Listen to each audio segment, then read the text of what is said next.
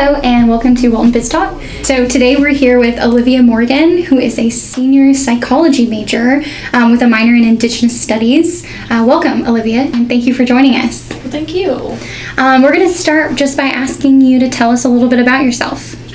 Okay, so I am from Arkansas. I grew up around the area of Northwest Arkansas my entire life. Graduated from Bentonville High School, and like you said before, I'm a psychology major with an Indigenous Studies minor, which I've already completed. I am Choctaw and Chickasaw, and I am president of the Native American Student Association. So that's kind of a broad overview of myself. Perfect. Okay, so this season we're focusing on leadership. So could you touch a little bit, I guess, about what a leader means to you, or what being a leader means to you?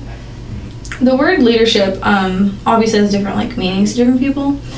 For me, it's kind of like bringing people together for a bigger cause, whether that's celebrating something or you recognizing a deficiency in a community or in a larger space, so you want to address that. So you need someone that can bring people together, you need people that will be able to organize, and this could be more than one leader in one group, but I think it's a very important skill to have if you're into that. Of course, not everybody can be a leader, but I think to have an effective movement or an effective cause going forward, you need someone that is able to lead that forward. So you sound like you have a very specific vision when you talk about leadership. You're talking about a cause or kind of gathering people. Mm-hmm. I'm really interested, how did you develop that viewpoint? Where did this sort of, I need to fill a gap, which is kind of what you said, right? How did that develop? What happened or what sort of spurred that? Well, I think looking back in history, when we think of leaders, we think of people that spoke out against something. You think of Martin Luther King Jr., you think of civil rights movement, you think of even political activists. Mm-hmm. That's what I think of anyways. Yeah. When I think of leaders, because they spoke out against something, or they have a idea that can or cannot be, or was not, very popular. Because I do think you have to be kind of outspoken in your ideas. You can't really be complacent sometimes. Mm-hmm. When you do that, you may lose the hold you have. People aren't really fighting for you, probably, if you're just complacent with a lot of things. So to be successful, you kind of do have to, as a leader, you do have to speak out a little bit, about what you believe in. So, I don't know, I kind of have a, how would you put it? I don't want to say activist, because everyone's like, ooh, activism, but when I think of leadership, I think of people that have stood up for people that were not able to speak for themselves or were not being listened to. Of course, you have leaders that are our presidents or anything like that we elect. But I think where real change and real improvements come from are from people that are just regular people that want to make a difference. So that's where I saw leadership roles, and I really like that aspect of it. Mm-hmm. Granted, those can become elected officials. Yeah. But yeah, so I don't really know where it came from, but I just always had noticed those kinds of people in my life, or just when we were talking about history, those are the people I was like, man, they are just so amazing, they're so awesome. So that's where I've always kind of looked to when thinking about leadership. Okay. I love that. So that's kind of the most important change always originates sort of at the grassroots level. I think that's what everyone talks about. Don't forget about grassroots politics and that kind of thing. So you're the president of the Native American Student Association. Yes. And did your idea sort of a leader, did it influence your decision to be a part of this and eventually lead this organization? It was really funny. So I got involved with the group when I was a sophomore. It was really just like, I heard about the organization, and I was like, wow, this sounds like a really cool thing. I'm Native American, but I didn't feel like I had a community of people I could really talk about like my identity with, that would understand completely. So I thought this group was really, amazing. So I was like, great, I can finally like be with people that are like me. And so I started going to meetings. I met a few people that really got close with. We were pretty small when I joined. So the spring semester of my sophomore year, we hosted a powwow, which is like a Native American celebration with dancing and singing and really amazing things. And I helped with the organization of that, and that was like really intense. It takes a lot to plan that kind of thing. So I really got to see the behind the scenes of like not even just how to like run a powwow, but like how to do like a bigger event, not just as like an RSO, but like in general. It can be very daunting, and so it was a very awesome experience. But when the president and treasurer and I think another officer, they all graduated that semester, so they were looking for people to fill those roles. Coincidentally, there were only a few members at the time. I was one of them, and they were like, hey, I think you'd be a great president, is what the former president said to me, and I was like, I don't know. I was like, I'm just a sophomore, like, I don't really have a lot of experience. At the time, I was involved in another RSO, the National Alliance on Mental Illness, the U of A chapter. So I was already involved with them, so I was like, I don't know, like, this sounds kind of, like, scary a little bit. But I guess they saw something in me that was, potential, I guess, and me and my roommate and good friend of mine became officers. And so we were like, okay, we're gonna do it. So you hadn't really like seen yourself in a role like that before? It just kind of evolved? No. I felt like a behind the scenes kind of person. Yeah. I definitely was like, I was really excited about it. So I wasn't like, oh no, like I'm gonna do a terrible job. Like I was like, okay, like I'll try to do the best I can. Without really knowing a lot about how RSOs work. A lot. I was like, I guess I'll try. So pretty much, fall semester of my junior year, me and Gabby, we're like, okay, we're gonna do this. Like, we'd been planning over the summer, like how our meetings are gonna look, like stuff like this. And so that first semester was rough. We did not have a lot of people show up. We had a few people show up, but typically it was just me, her, and maybe one or two other people. So that made having events really hard because you need people to help with those events. Yeah. So we don't have a lot of membership. It's hard. But we pushed through, and then we kind of got involved in the discussion of the Dakota Access Pipeline. We did a silent demonstration that semester, and it kind of got word out about our organization as well as the issue that we were talking about. But yeah, so I think having that really helped with like visibility. People knew about us more, so people started coming to our meetings more and started being more involved. So with the Dakota Access issue, we kind of wanted to start a conversation. So we got a table in the union, and we had some signs, and we had the petition. At the time, there was a petition for it. We would just talk to people. Like, they would come up, oh, what's going on? Here's the issue, here's what's going on, here's the facts. And we kind of let them decide if they felt like this was good or bad. Right. We said, if you feel so inclined to, we have the petition right here. You can sign it right now. Which was online, so it made it great. Love the internet. Like, they really here for us. So we did this, and I think it was really nice because we weren't really trying to like shove an opinion down someone's throat. Yeah. We were really just having a conversation, like, listen. We even had like fact sheets. We're like, this is what's going on. People obviously came up to us and didn't agree with what we're doing, and we were like, okay, like, that's fine. Like, you're allowed to have an opinion. That's totally fine. So I think that's what made it good. Right. Granted, some other members and people did go to other protests in Tulsa, But that was on their own accord. Right. Nothing to do with the Native group at all. And I made sure everybody that was involved in the group, if they ever talked to anybody, they were just there on their own accord. Right.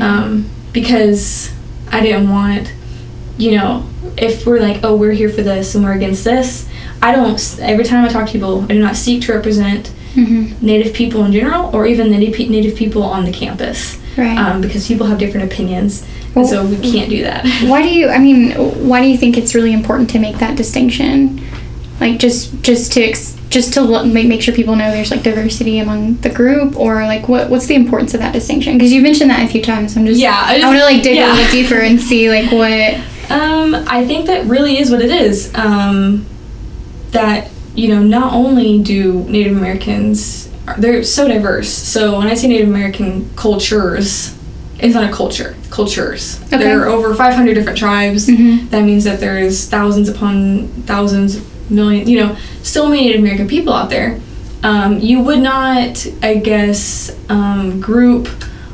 I mean, people do this, but they'll, say like, this one person said this, so obviously everybody thinks that in this group. Whether that's an ethnicity, whether that's a political party, or, a town. You know what I'm saying? Right. So why would you do that for an ethnicity or a culture group, when you wouldn't really... Well, you could do that. People would do that. But people do that, but when you shouldn't, when it maybe doesn't necessarily represent the whole. Yeah. Yes. So, and it's really important to me personally, because I never want to do that. I never want to be like, I am the spokesperson, or I am this, I am that. I am my own opinion. I am my own thoughts and views. So I don't want to represent anybody else. Right. Maybe when it counts, so if I'm talking to someone that's not educated on Native American issues, I'll say, okay, these are the problems. In that instance, you kind of have to be. Right. Quote unquote spokesperson. I wouldn't say that. Yeah. I wouldn't say that, but it's saying like, here are the problems, or here are the great things going on. Like, oh, did you know this, or did you know that? The people that wouldn't know that in the first place. Right. So in that instance, I think it's good. When it's on especially a political issue, it gets murky. So, you wouldn't say all Democrats believe in this one thing. Right. When it's, a political issue. Because sometimes it's not. You have people that are like more liberal or more conservative. So it's a spectrum. Just like any other group, it's a spectrum. Yeah. Very cool. And I think your hesitance, maybe to speak for an entire group kind of embodies your leadership in a way, because you're kind of saying like, yes, I will be in this leadership position, but I'm not going to like form your opinions for you. And I think, in my opinion, I think that's part of like being a good leader. Yeah. Thank you. So I guess why would you say that the Native American Student Association, why are these groups like this important on campus? Important. I think having cultural or ethnicity-based organizations are always important, as long as they're done correctly, which means they're done by the people of that organization. Granted, the people that can appreciate cultures and appreciate groups like that, but I think it holds more power when it's the people of that group or of that culture to represent themselves. For Native Americans, or I guess for my organization, it's important to me because people don't often realize, first of all, number one, that Native American people exist. You'd be so surprised of how many discussions I've had with people that think we literally just don't exist. We died, throughout years, we all died. Yeah. You know what I'm saying? It's like stuff like that, and I'm like, whoa, it's not. And it's not just people that are in America, people from other countries. Because we do have a lot of people that are international students. And they're often very surprised when they hear Native Americans still exist, because all they know are like the westerns. Right. They say that people in other countries watch westerns, believe it or not. Yeah, I've heard that. Yeah. And they're like, oh yeah, like we just killed them all, like, and I know. So that's the number one, I think, thing that, you know, is important to have these kind of organizations. Number two, I think it is important because you have people of these groups, of these ethnicities, these cultures and tribes that may not feel like they have a place. Especially at University of Arkansas, we don't have a large population of Native students. Doesn't mean we don't have one. Right. And it's, you know, it's nice to see the other groups that have like a lot of people in the organizations. And I feel like sometimes we understand or can kind of grasp like, oh, this is what this organization is, who they are. You don't really get that with the Native American group because there's such a lack of information about who Native Americans are. You know, as modern day people, like, who are we? Not just our history, but like what's going on right now. Right. And so something I'd like to reiterate is like, we're not just here talking about our history. We're here to talk about what's going on right now, and there's a lot going on right now, and has been for the past 10 years, more than maybe the public knows about. So at a university, I think it's important to have these organizations just to be a community for the Native students, but also to help people know about these communities. Yeah. Do you feel like I know earlier you mentioned that you found like a sense of belonging or like a community when you joined. So how has that changed your college experience, or how do you feel like that's changed your college experience, like finding this community and like becoming a part of it, and I guess then becoming the leader?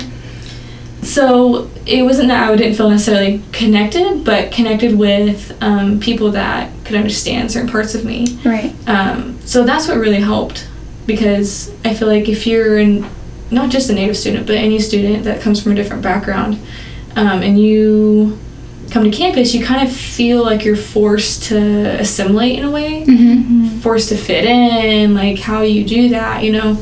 And I think a lot of people that have been in our organization has felt that. They felt like they couldn't really talk about what they wanted to, or they didn't feel like there was any like representation for them. Right. So I think that's what kind of helps me kind of find a community, finding something that I could connect with, people to connect with, and even learn about other people's experiences, you know, even though, you know, we're like, oh yeah, we're all like Native, but we all have very, very different experiences of how we experience that.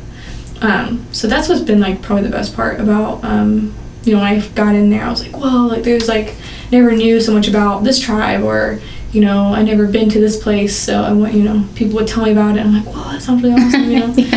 But yeah. So it spreads awareness not only like for the culture and for the group, but it also gives people an opportunity to find like a community within the university. Exactly.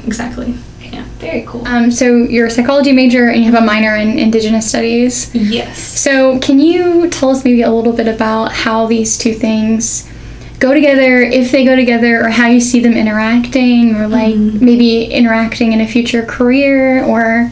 Right. So, like I said earlier, pretty much when people think about Native Americans, they usually have a very broad blanket statement or feeling, or it's not really complex. So going into it, people have to remember people are complex in general, you know. You know. So how psychology, my degree, and then also this minor, which minor has helped immensely, but also just me having a background being Choctaw and Chickasaw, the people that are of this group, of the Native American group in America, and not just America, but also in other countries as well, they have a pretty, let's say, what are the words I'm looking for? They have, I wouldn't say bad health, but healthcare, access to healthcare, but also health concerns are really high for Native American people. So I don't know if you know what this is, the Indian Health Services. So that's it's really complex to explain, but that's pretty much a healthcare system for Native American people, which is in contract with the federal government between Native America.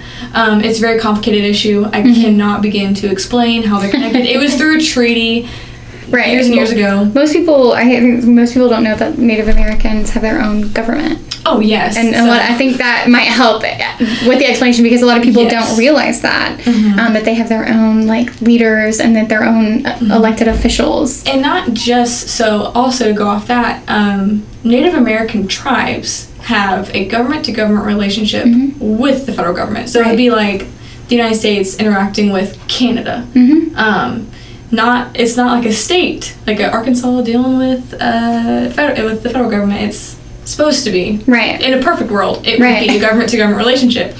And not every single tribe, but every federally recognized tribe typically has their own government. So the Choctaw Nation has their own government, and we elect our officials. The Cherokee Nation has their own government. So you have 300 plus of these federally recognized tribes that have their own governments and elected officials. It's important that tribes have their own government, to me, because that way they can. And it's also important for tribes to be able to choose who's in their tribe. That's also another issue. But people that are not recognized tribes, it's really hard. Not only to keep record, first of all, of who is in that tribe, but they don't have like a government system to help regulate certain things and provide health care, and stuff like that. So, again, really complex issue. But going back to like the health and psychology and indigenous studies, that's where it comes in. Is these people have, Native Americans significantly have a higher rate of suicide in young adults. So like 15 or 16 to about 23, you see higher statistical rates of suicide. And that's something that really hits me because, well, first of all, I feel like that would hit anybody, kind of like, wow. But it's a mental health problem, but there's, like why? Why is that happening? And one word I like to say is intergenerational trauma, which is based off of a thing called epigenetics, which is basically saying that trauma that you experience can get passed down biologically in like your DNA to your offspring. So if you think about Native American history, you have, first of all, the genocide, the wars, the battles you hear about like in the 1800s, Right. But it didn't stop there. You have boarding schools, which pretty much were used to assimilate Native people. They were forced to speak, they were taken away from their homes, most burned or got rid of their traditional clothing, were forced to wear what they brought, cut their hair, which is, for a lot of tribes, we're not supposed to do that. So traumatic for a child. And then told them they can't speak their language, you have to learn English. Pretty much taught them, Christianity, this is, what we do. And a lot of times there's abuse, physical, emotional, everything you think of. So that happened until the 1970s. That was still legal till the 1970s. Wow, I didn't know that. I didn't know that either. So today, many Native people have family that were in these boarding schools. Wow. Generations of people, not just one generation, but multiple. My great-grandmother, she was, and her siblings were in boarding schools. So you have all this trauma happening for generations. The Trail of Tears, obviously, was in there, too. You have so much going on. Right. So when you think about it like that, and you bring in like what epigenetics are and intergenerational trauma, it kind of makes more sense as to why there's really bad like health problems, but not just health problems, but mental health problems. Higher rates of depression and anxiety, and all these other things. Proportionally, compared to the rest of America. But you kind of see the same thing when you go to like Hawaii. The Native Hawaiians also have worse health than compared to other Hawaiians. So it's not just, just Americans, but a lot of indigenous communities around the world have these problems with, colonization. Colonialization is a big effect. So that's kind of overarching. That's how it kind of connects, Right. I think when you think of, intergenerational trauma, how do you heal that? How does one... Yeah, that's a great question. And I think that's... A lot of people are doing research on that right now. It's it's not really a new thing. Science is like, oh, we discovered this. But the Native people have known... You know what I'm saying? Like, they've known this is a problem, When you experience a problem, it gets kind of passed down. Like, it doesn't just erase. And I think, it's a pressing issue because you do have these kids that are trying to kill themselves. And it's like, why? And I think part of it is genetics, with, like, depression, anxiety. But also it's this crazy world we live in where... these kids are either they grow up, in Arkansas like I did, or, they grow up away from the communities. But then you have the kids that grow up in the communities. And then they face this, I wouldn't say they live in two worlds, but I would say there's conflicting ideas. So they may try to go out into the bigger society and people are racist towards them. They mock them, or what I'm saying, like it's a really complicated issue. So they may be bullied, or they may not be understood. Right. They have no one to understand them. Or back home, their family may be like, do it this way. Why are you doing it this other way? So, and again, this is not for everybody, but that's an idea people have proposed, that it's this struggle between who am I? Like two worlds. Yeah. Because this person is existing, one at home and then one in the bigger world. Like, what should they do? Which, when obviously I didn't grow up within my community, so I never had that problem. But I understand. I understand not really knowing where you fit into this world, which many teenagers experience. But it can be heightened, especially if you already have pre-existing issues at hand. Which in psychology, you have the onset of certain diseases, depends on your environment, but also genetically, and that can be very different for everybody. So I think a lot of tribes now are looking at preventative care, how to prevent these cases of suicide, which it's a hard topic to talk about. Right. Not just for America, but for these communities. You know what I'm saying? It's really hard to talk about, and people don't like to talk about it. Right. So how do you address that? And I don't have the answer, but... Right. Well, I think the fact that you are, starting the conversation or engaging in the conversation is important. And this is, you're very vocal about the stigmas of mental health. Like, you even have a blog about it. Yes. And so I'm kind of... I think, how your decision to advocate for mental health is obviously tied into your Indigenous roots. But I'm also curious, like, where did you find the courage to use your voice for this? Like, did it come through the leadership position in NASA, or were you kind of like, did they come at the same time, or? So like I said before, I was involved in the National Alliance on Mental Illness. I guess that's kind of where it started, because people don't like to talk about it. They don't like to talk about mental health. Or when you say mental health, people automatically think mental illness. Right. That's not necessarily true. Everybody has a gauge of mental health. Is it good or bad? Is it medium? Not really it's a spectrum, you know what I'm saying? So when I got into college, I learned about it, and I was like, oh, like, I'm a psychology major, and, like, I'm interested in helping people.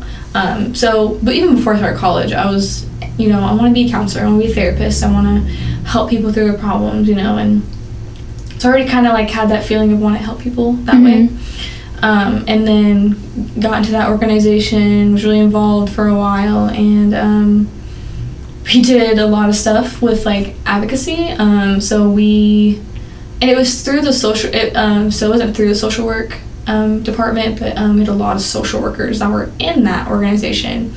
And if you know anything about social work, they're all about advocating for mental health. And so I think that's kind of where I got inspiration from, was knowing people that were very outspoken. Right. And I was like, wow, like they can do that, you know? Right. And the blog, I originally was going to keep private.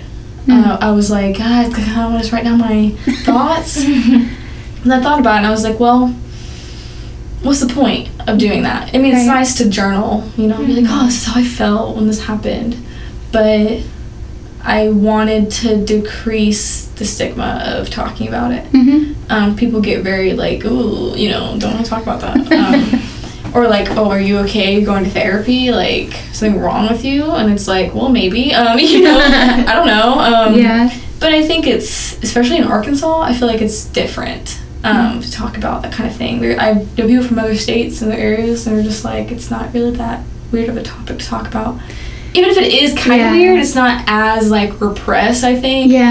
As this area is. Well, Fayetteville's a little different than the rest of the communities. Right. I'm from Central Arkansas, and just in the last 10 years, I think I've seen the shift in the conversation of mental health. 10 years ago, we probably wouldn't have asked this question. Exactly. You know, like there was like a discomfort that existed, and it's been interesting, but also very encouraging to see like the way people are willing and able and advocating for the conversation. So yeah, it's definitely, I think it's nice. My Arkansas experience is very similar. But people always talk about it, especially like, you know, especially if you have maybe some radical ideas about it, you know, which is not radical, because I firmly believe that, you know, everyone should at least go to one session one time just to see what it is, because you like never know if, you know, and even if you don't have like a serious problem, you may just be like stressed out, and it's just in the middle of the semester, and you're just like, I am just at wit's end, I can't handle this, you know. I've seen plenty of students like that, and what do? They just kind of like exist more, you know. They don't really try to like talk to anybody about it. They just kind of like let it get there, and I can tell you, I've been there. I am like, nope, I don't want to talk to anybody about this. I just need to power through it, and I'll be fine at the end of the semester. What you find yourself doing is at the end of the semester, you're just like, I hate everybody. I don't want to do anything. I want to turn my assignments in. You're very stressed out, and just as a student, you know. But then you add on like, well, maybe you've had problems in the past, you know, or anything like that. So that could also cause a lot of problems. So that's kind of what I decided to do, is, you know, talk about it more, just on my social platform. Obviously, like, I'll talk to anybody about it, you know, in person if they feel so inclined to. But I just felt I was gonna benefit more from sharing my story. And how I've kind of handled it, and not only handled it, but am handling it. Speaking of counseling services, just because like we're talking about therapy and how important it is, and I think the point that you brought up about people should just try it is really important. So we do have free counseling services on campus. Free counseling. Yeah, there you go. I thought it was so neat. I had never even thought of this, but when you're like stressed out just during the semester for no reason, like, because you might have a bunch of tests or something. It's not stupid to go and talk to someone. Yeah, exactly. It's really helpful, I think, to vent. And I also thought your blog and like I guess how you wrote it was kind of refreshing, because I know on social media, especially on Twitter, like there's a lot of jokes about mental health, like everything. Did you see my rant? Did you read my rant? Because I did. Which sort of makes it, and I think intentionally makes it a little bit less serious than it is, which goes back to people not wanting to talk about it. So I think it's nice that you just like talk about it, and you don't make it less than it is by joking about it.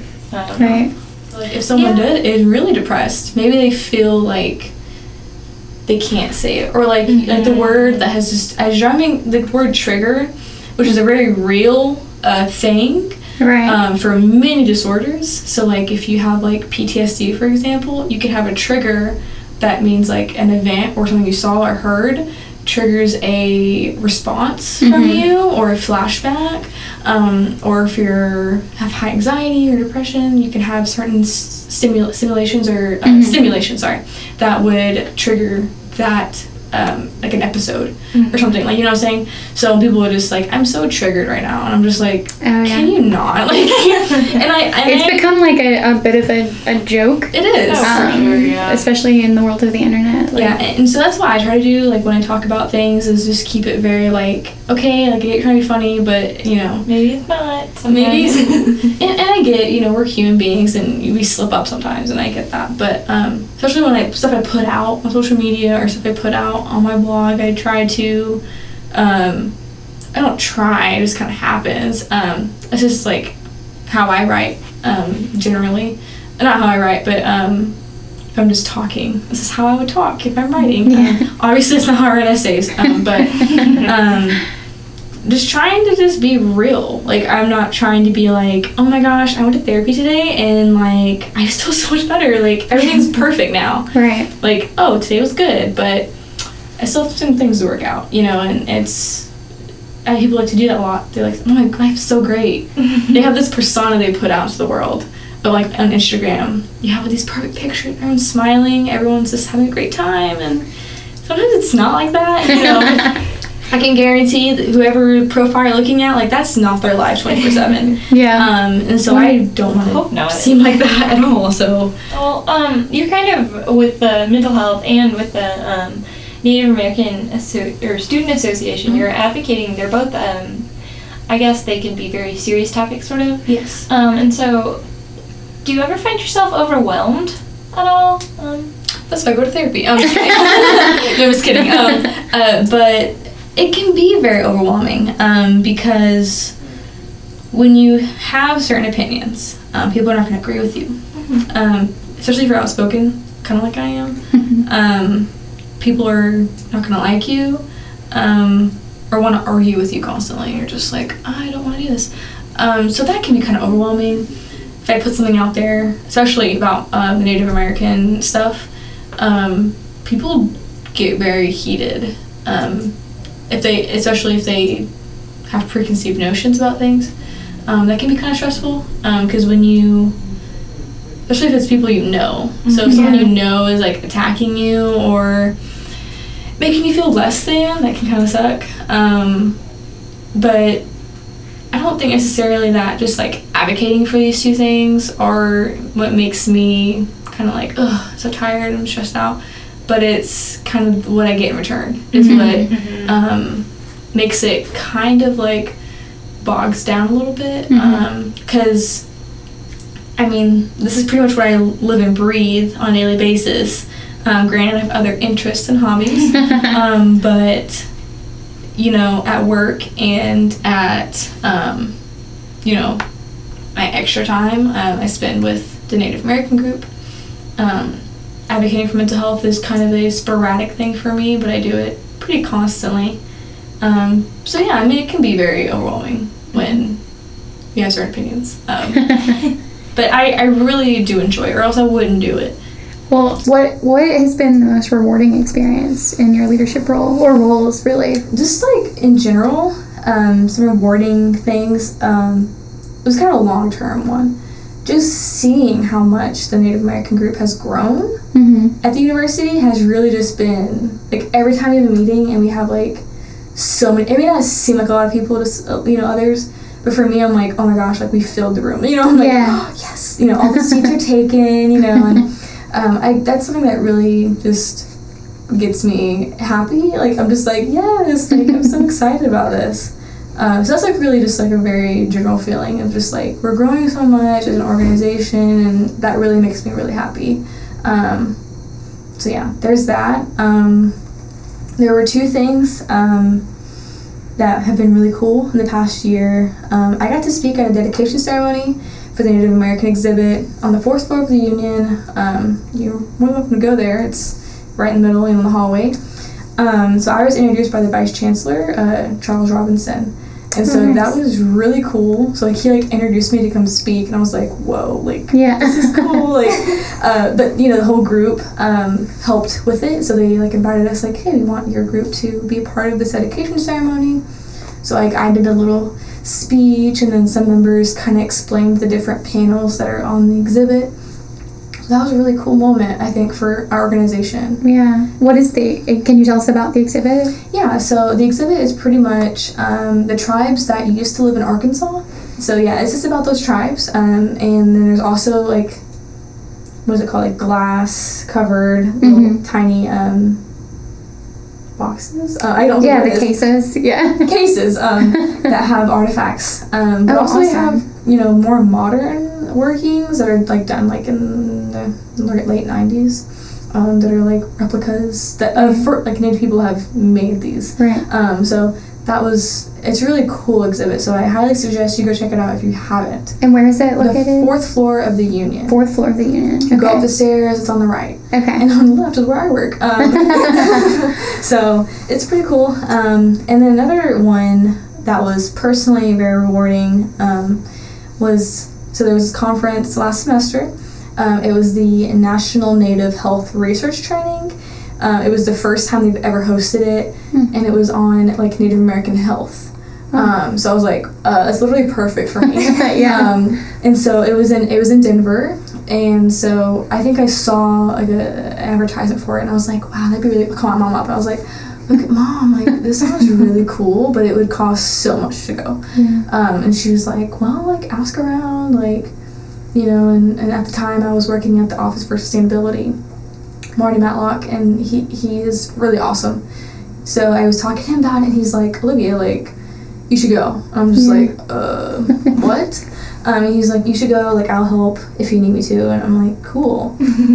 Well, I emailed student affairs, and because people were telling me, like, just start emailing people. And I'm like, okay, like, I'm really nervous. So I wrote up, like, a whole proposal, and, like, here's how much it would cost, which is really daunting when you're just like, send me. Like, I'm just like, yeah. So it was really weird because it was kind of like that weird, like you get kind of in like a weird feeling. You're like, do I even deserve to go? You know, I feel like I've worked hard for that. Right. And I feel like that sounds very like, oh my gosh, look at me. But I feel like I really have. Mm-hmm. And I think it's hard for people that do a lot to really see.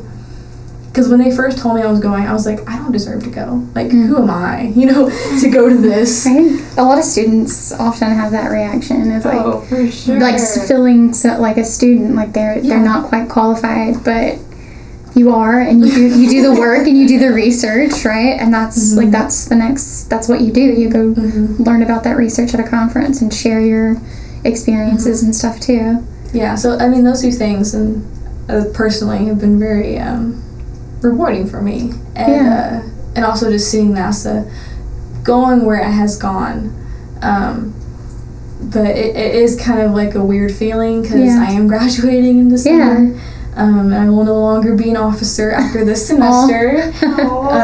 So I'm really happy about it because I feel confident in the people that will take my place over, and I feel like they're really good people. You know, anybody in the organization, I'm like, yes, like I believe in you completely. Well, what's next for you?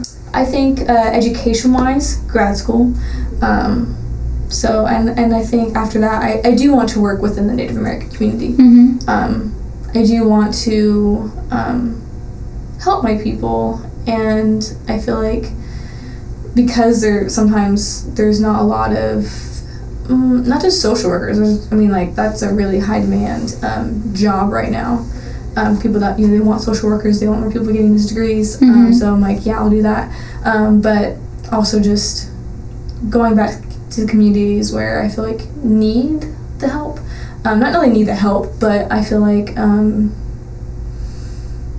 personally it would be something that I would really want to do. Right. Because I feel like a lot of different tribes are doing a lot of great things in terms of like the health systems and everything. But I just want to be there to help out. But I mean, a job's a job, you know. I'm just kidding, but you know what I'm saying? When you get out of school, you're like, okay, like I need a job. Yeah. So yeah, I mean, just working with Native American community would be like the dream. Dream job. Could you tell us about a leader in your life, or just someone in general who has inspired you? I think the people that I have worked with have really been an inspiration. and I could name a handful. Yeah. People I have worked with, people that I've worked for, have really not only just pushed me, but have really encouraged me. Like Marty Matlock, for example. He's a Cherokee Nation guy, and he's really helped me, not just professionally, he's my boss, but he made me think that I could do more. Mm-hmm. That, like when I told him about the conference, he was like, you need to go. Right. And I was like, what? So I feel like, he kind of voiced some things that maybe I felt, but didn't feel like I was capable of doing. Mm-hmm. So something that was really cool. And then, so Freddie Bowles, she is our advisor for NASA, but I've known her for years. And she's kind of helped me in my journey, and she, has done research with the Choctaw Nation, so that was kind of cool. But she's amazing too, and and my boss now, Brandy Flack, she is also an advocate for people, and I just have so many people. Like, I don't know, like they're just people that have pushed me to be better, do better. And that includes like my family, obviously, because my family has supported me throughout this entire thing. And so, leader-wise, I think the people I listed, and many more, obviously, like Carly Franklin, she's the director of the social work department, and she's kind of helped me figure out what I want to do with my life. But also just, like I said earlier, leaders are people that just want to affect change, want to do things. And I feel like just within Fayetteville, there's so many of those people. Right. You know what I'm saying? Like grassroots level, there's so many people that are just like, yes. And I'm just like, that's what I'm here for. Like, and it's a cool place. Yeah. It's a really cool place. Yeah, and I like it. So, and Mayor Jordan's like legit, so he's really cool. He's gonna be on our podcast. I've met him a few times. Yeah, he's really great. He's a cool guy, and so I just feel like there's not like this like one person that's really like it's been like the holy grail of like leaders. But it's really been, and also just historically, just people that have stood up for groups or people that weren't being listened to, or didn't have the rights to be able to voice those opinions. So yeah, that's kind of where I think that's. Thank you for sharing that with us. But I also want to point out that a lot of the people that have inspired you, you're doing a lot of those things, like being a voice for people who, may not have had a voice, or weren't being listened to, like you just mentioned. So I think that your leadership skills are I think you're mirroring what inspires you, which I think is really awesome. Well, I hope so. Thank you. Yeah, thank you so much, Olivia, for being with us today. Thank you. It's nice talking to you. Yeah, I had a great time.